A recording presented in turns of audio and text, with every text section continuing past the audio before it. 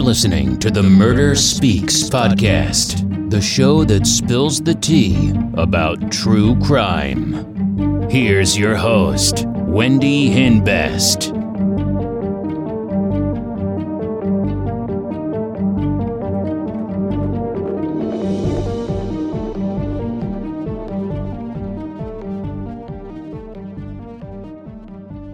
Hey, welcome back to Murder Speaks. Happy New Year. So today's real crime story is about Heather Strube in Snellville, Georgia. So on April 26, 2009, Heather was shot at the shopping mall in front of her car with her baby in the car. Now, Heather was married to a guy named Steven, and they had a baby boy 3 years after they got married. Now, Heather suspected that Steven was having an affair. She wanted them to go to counseling, but he didn't want to. Eventually, Heather and Steven divorced in 2008. Now, Heather was shot in a shopping mall parking lot when Steven drove up in the minivan and handed Carson to her. So Steven met Heather at the shopping mall to give her Carson. So after Steven drove off, Heather was approached by a short, thin guy wearing khaki pants and a wig. All of a sudden, this person shot Heather in front of her son and quickly walked away towards the trees. Now, Heather's and Steven's divorce was going to be final, and Heather would probably get full custody of Carson. Now, there was a sketch done of the suspect, and when they showed the sketch to Heather's parents, they didn't know who it was. So they questioned Brittany, Steven's girlfriend.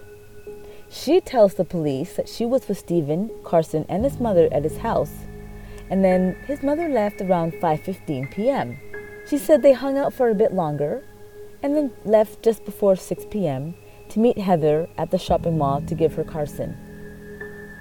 So the police viewed the surveillance footage near the department store where the shooting took place. Then they received a call from a truck driver who was staying in a hotel directly behind the shopping mall. He tells the police he was outside and saw a weird-looking guy in a white pickup truck. He could tell he was in disguise. He saw him around 6 p.m., and the truck was a Ford F-150, an older model, and had black trim along the bottom. Now, Steven's mother has a truck like that.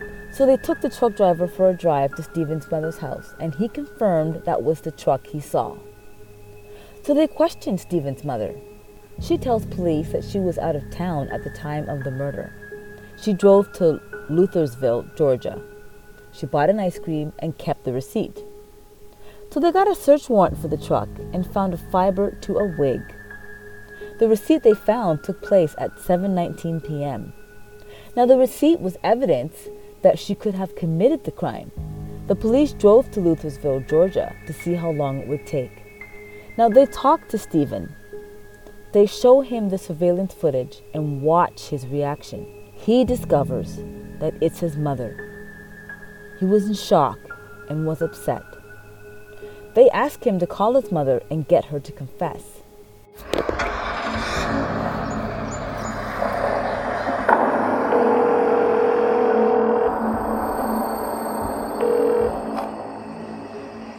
Hey. I just left the police station. They showed me the videotape. Yeah? It looks like you. It looks like me? Mom, why did you do it? I didn't. Bob, it looks like you. It looks just like you. Walks like you. Is that what you thought it looked like me?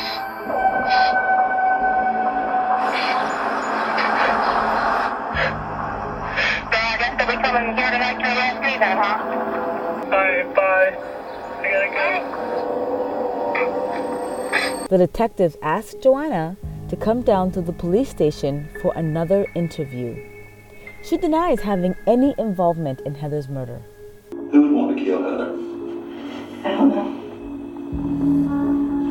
Would you? No. The son showed you in the film of the person who shot her. Is that you? Oh, my son says it's me.